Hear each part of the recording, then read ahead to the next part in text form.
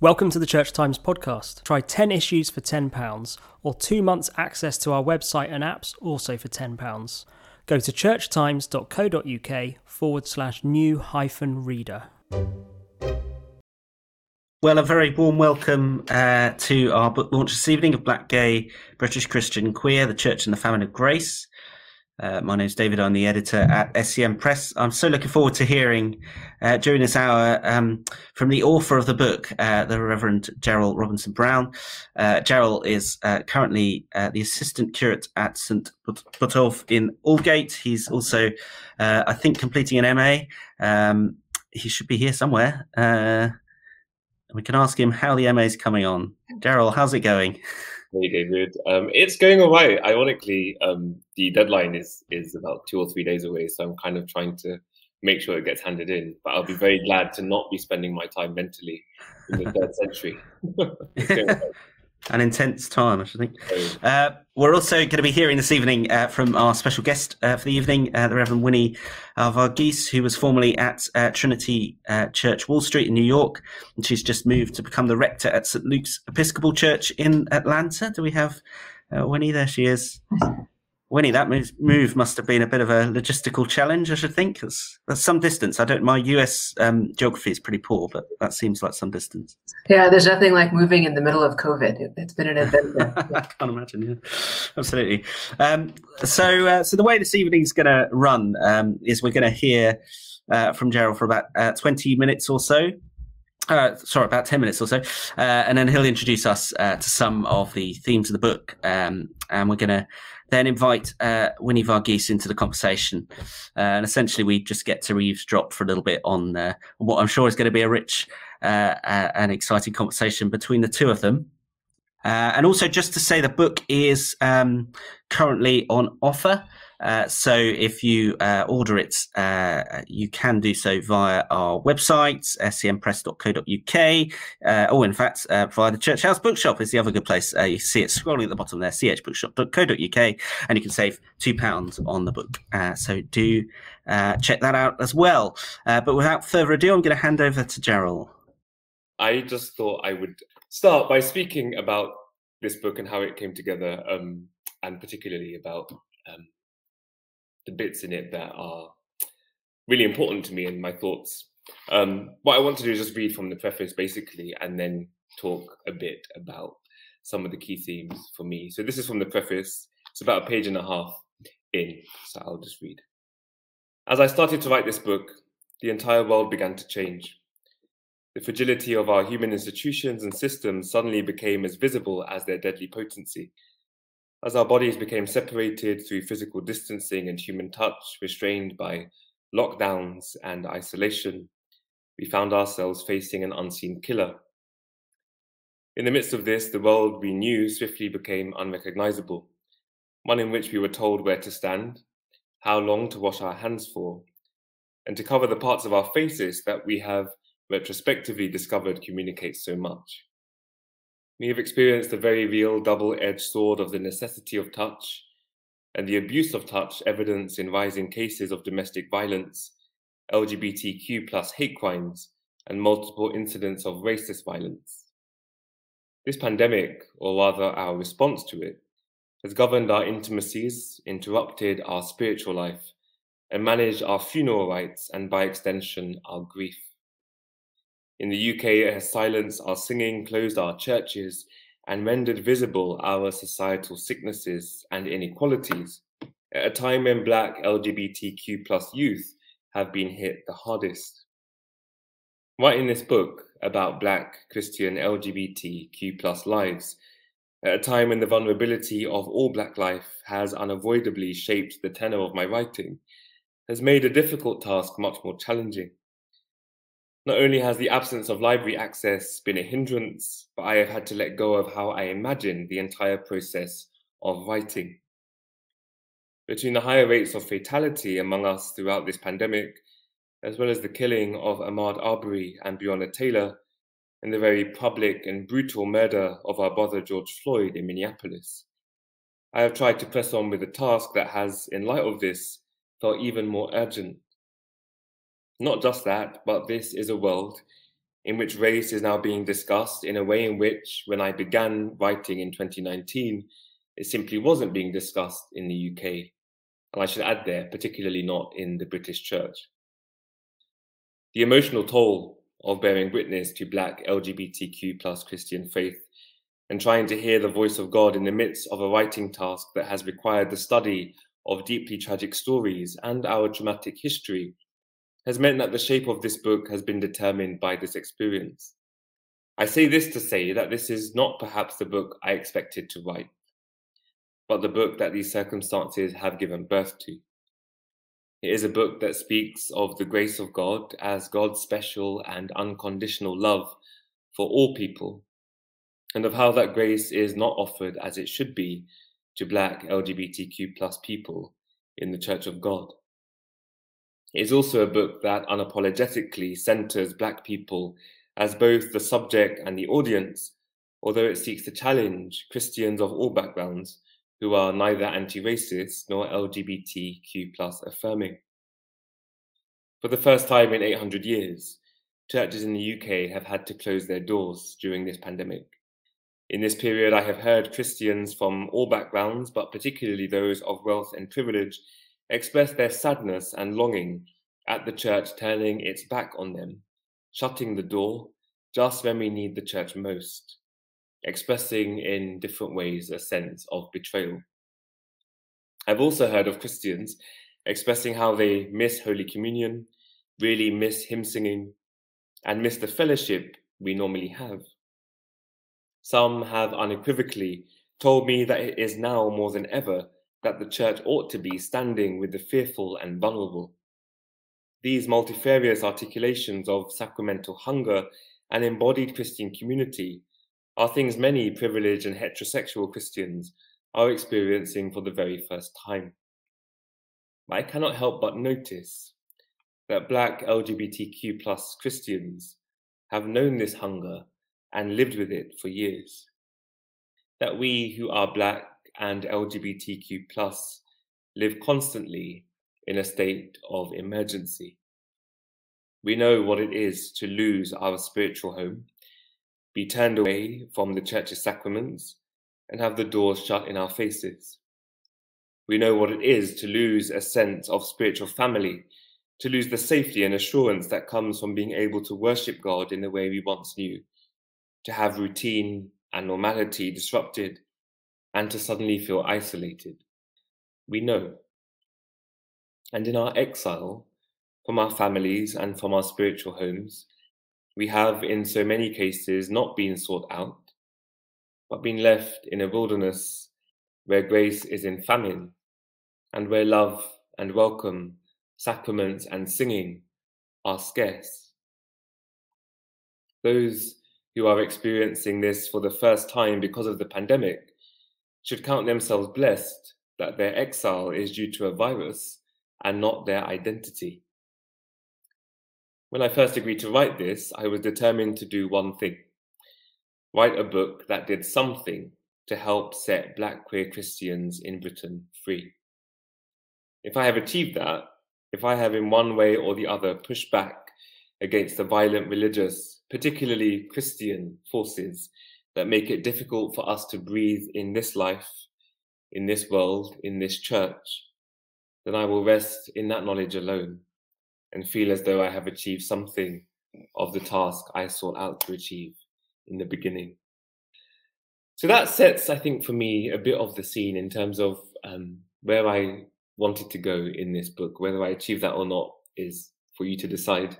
But one of the major issues, I think, with grace, and I think this book is about grace and how that relates to Black queer lives. One of the major issues with grace is that because we speak about it so much as Christians, we all kind of think we know what we mean when we use the word grace. And I think we all think that we mean the same thing when we speak about grace. But grace has often been spoken about in a way which has framed it as that which transforms us. To be saved by grace is to become a new creation, is to be born again, is to be made new. That's lovely to a certain extent. But the problem is that so often when we speak about that in relation to Black queer Christians, what we mean by that change, by that transformation, is that we are heterosexual, no longer queer, that we are white, no longer black or brown, and that we have to give up any radical politics if we have them. And so the first thing that I wanted to do was realize and write about the fact that I needed grace to do more for me than simply demand my transformation. Because if my transformation was about me becoming straight and becoming white, it was not a transformation that I was interested in, nor was it a transformation that was possible.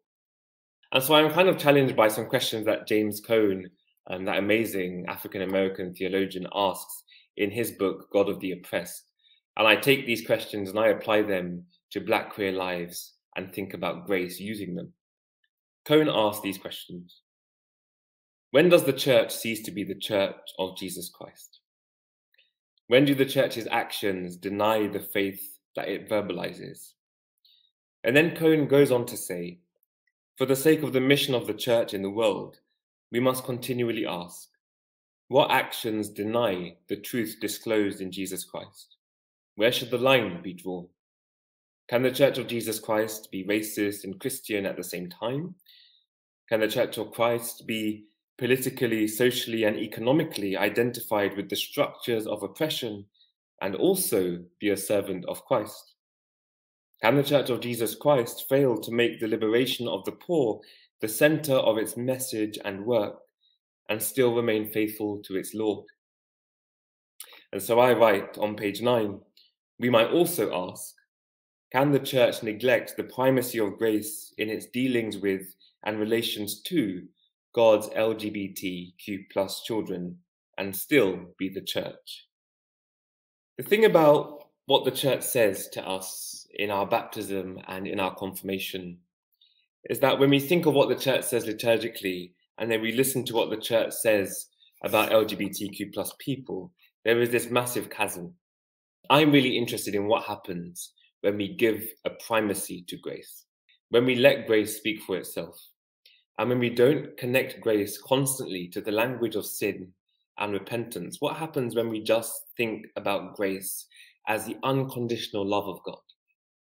And what I want to do in this book is to separate grace from just being a theory or a doctrine that is just about words, and look at grace as the person of Jesus Christ. So what do we learn about grace when we look at the body of Christ, when we look at where Christ places his body physically in his life on earth?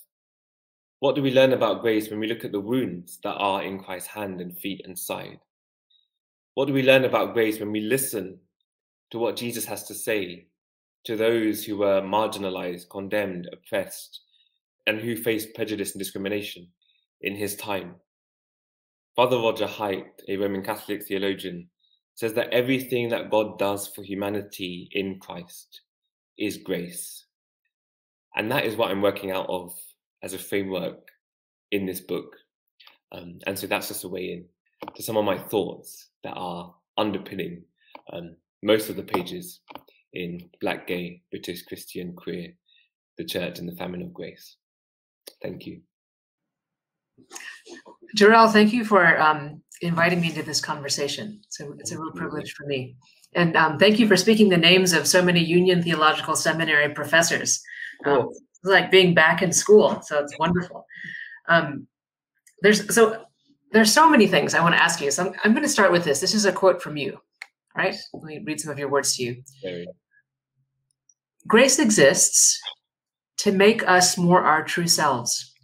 When seen in this way, grace is that which should cause a downward move in us into the truest and deepest parts of our true selves, rather than an upward move that takes us out of ourselves. It is the thing that enables us to live completely and fully in our skin with comfort and pride. So I'll throw you a softball at first. How do you come to believe that in a world and in a faith that would tell us that in these bodies, that grace is actually something that would either that's quite philosophical or that would take us it's something unachievable by us or it comes to us because of our profound sinful nature? I think for me, the moment you make the move from seeing grace as this kind of abstract theory to seeing it as embodied in the person of Christ. You know, one of the things that makes Jesus attractive to me is that he is himself. And there's a sense in which Jesus is never apologizing for being him. And I find that really troubling and quite disturbing on one level, because I don't have that kind of courage. And it's something that I see also in someone like James Baldwin, this complete unapologetic inhabiting of who they are. And so therefore, when I look at grace as embodied, it demands that I bring my own body into that encounter. And actually, the thing that I think Jesus calls us to, you know, come and follow me is not just about like walking in my shadow. Come and follow me. You know, the reason that the disciples are called to leave behind life as they knew it was because that was not real life. There was a deeper reality for them, and they became their true selves as they learnt what it meant to live in communion with Jesus. You know, and that's why they lay down their lives for him, because they discover a deeper reality. And I think for me, there's something there that I realize is true for me, that actually there is a me, but then there's the me that I encounter in Christ, which is so much truer, but is a scarier place to inhabit. And I think that downward move is about, you know, really getting into contact with who I am at the deepest level,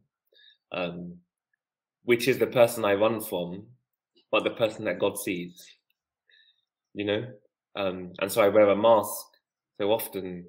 That sounds so different in this time when we do wear masks for different reasons, but I wear a mask to cover my entire face, you know, to be acceptable to so many people, but that's a mask that God never sees. And I think the invitation to receive grace and to live in grace is to live in such a way that we can drop that. And that's why grace is scary, and that's why grace is so important.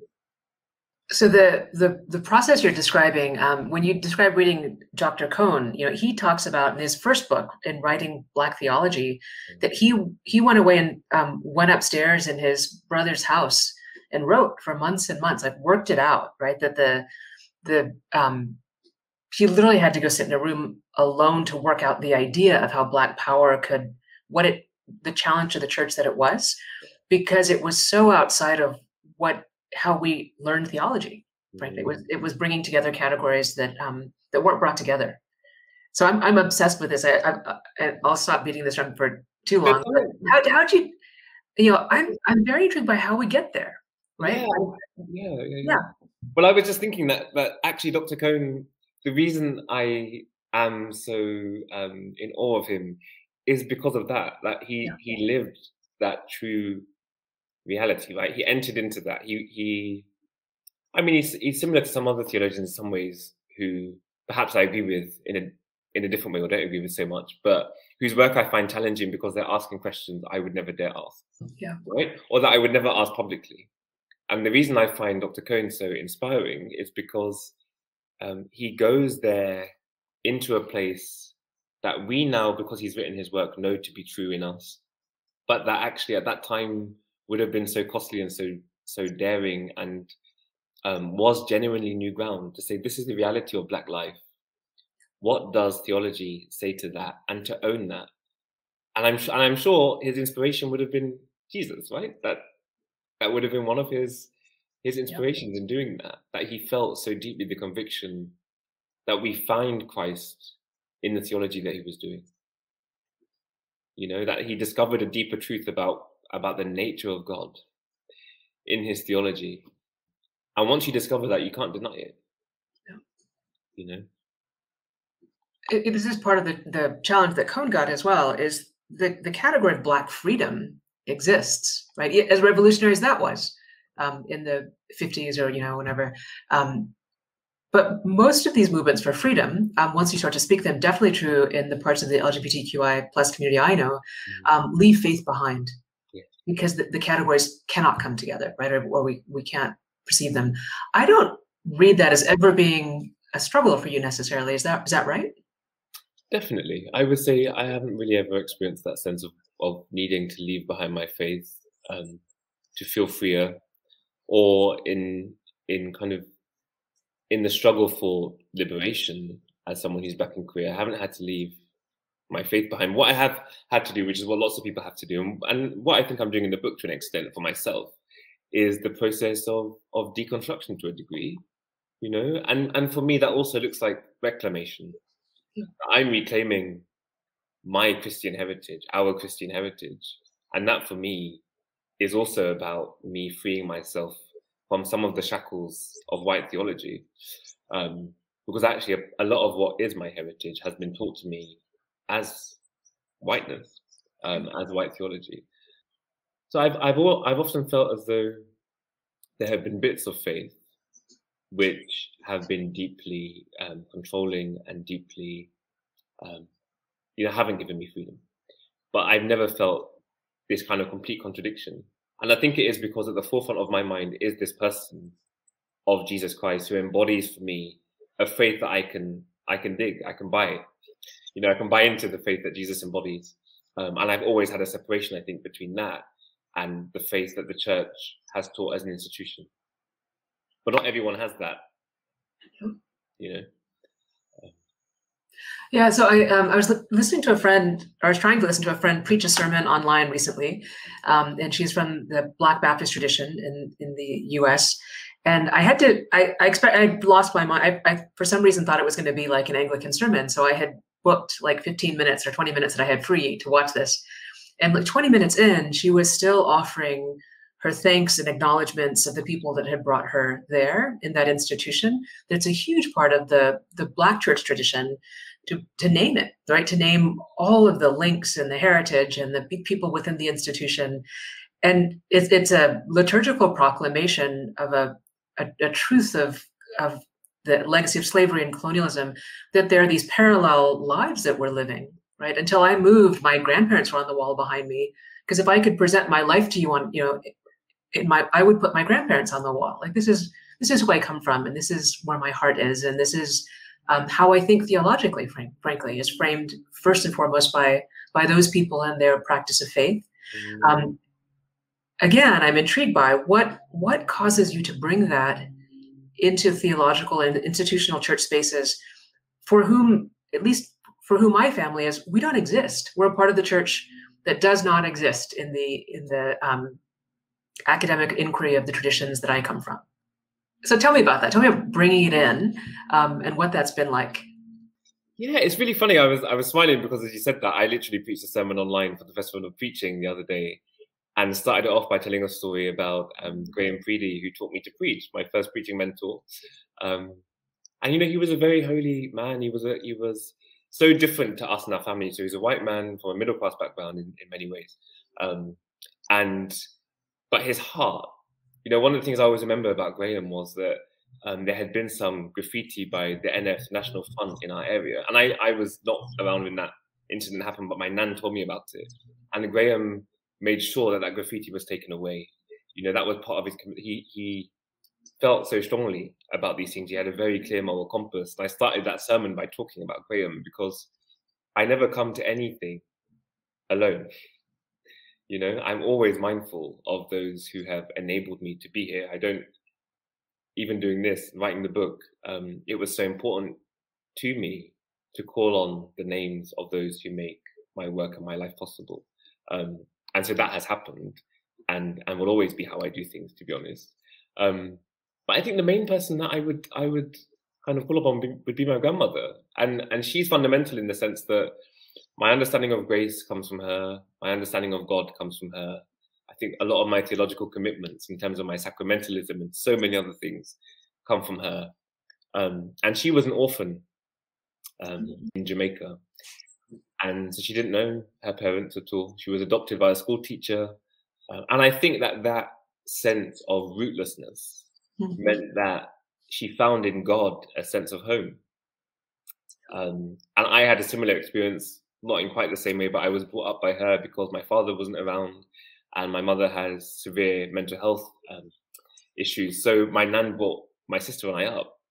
And I think she was recreating that sense of care that she knew. And I think also I found a rootedness and a sense of home in God as well. because of that same sense of not having a place that was a safe, secure ground, and I was always taught that we're not here on our own steam. We stand on the shoulders of many people, even if we can't name them. We have to be mindful of them because they're still around. Yes. And another thing I'm struck by in your book, and Baldwin does this, Cone does this. It seems to be very clear in your writing that it never occurs to you that God that you never question that God delights in you, that God has made you on purpose, and that you're beloved, beautiful. I mean, it's so, and you talk about Baldwin in this way, right? For many of us, puts on paper what we know to be true, that there's this beautiful life here among beautiful people living, loving together. So different, again, than how we are trained theologically. So again, tell me about bringing those together in your work. Of course. I suppose I am kind of building on my experience of love and grace that I discovered and felt from my grandmother, right? And I see that love and grace and care, that kind of nurturing, as also God's love and care for me. And I think I bring that into my theology, whereas actually the ways in which we're taught to do theology is that we're meant to kind of leave our own experience of those things behind, and just go with what we're taught.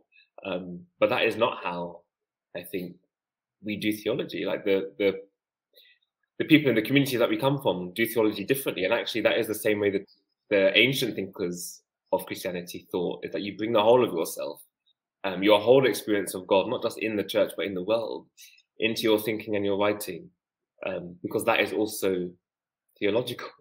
Yeah. If God is the creator of everything, why wouldn't you see God and experience and encounter God everywhere? And so I think for me, and Baldwin got that, obviously.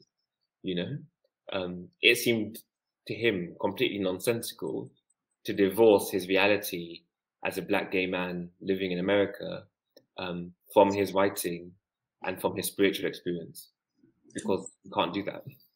You can't compartmentalize God, which is why having to imagine that God despises your homosexuality or bisexuality or whatever it might be makes no sense, because we experience the joy and love of God in our sexuality as well. Well, it makes no sense, except it's how we're all encouraged to think. Yes. That God lives in this very small box that lives inside your church, exactly, and can only take certain things about you, right? Or understand certain things about you, or see a very presentable version of yourself. And it's still it's the revolution to say that that's not true, right? That God is active and alive in our worlds. So tell me what you think about this. It almost seems that sometimes the pushback we get for this kind of theologizing has something to do with the fact that white Christianity has lost the category of freedom. Yeah. It doesn't get to have it because of white supremacy and colonialism in this history. And global majority folks haven't lost the category of freedom, right? So this is just my own speculation.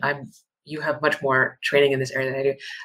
But because you're talking about grace for freedom in Christ, right? What do you think about that? And where does that take you? Well, I was just thinking, I think one of the things about freedom is you only know its cost when it's been taken from you, and so freedom is worth everything because folk like us didn't always have it, and actually that's so important, I think. One of the things, I'm going back to my nan again, but she used to say to me, we're coming from afar. She often used to say that. She used to call me Jaja, and she'd call me and say, we're coming from afar. And as a kid, I used to think, what do you mean? I was born here. I haven't come from far. What are you on about? And I used to think she meant Jamaica.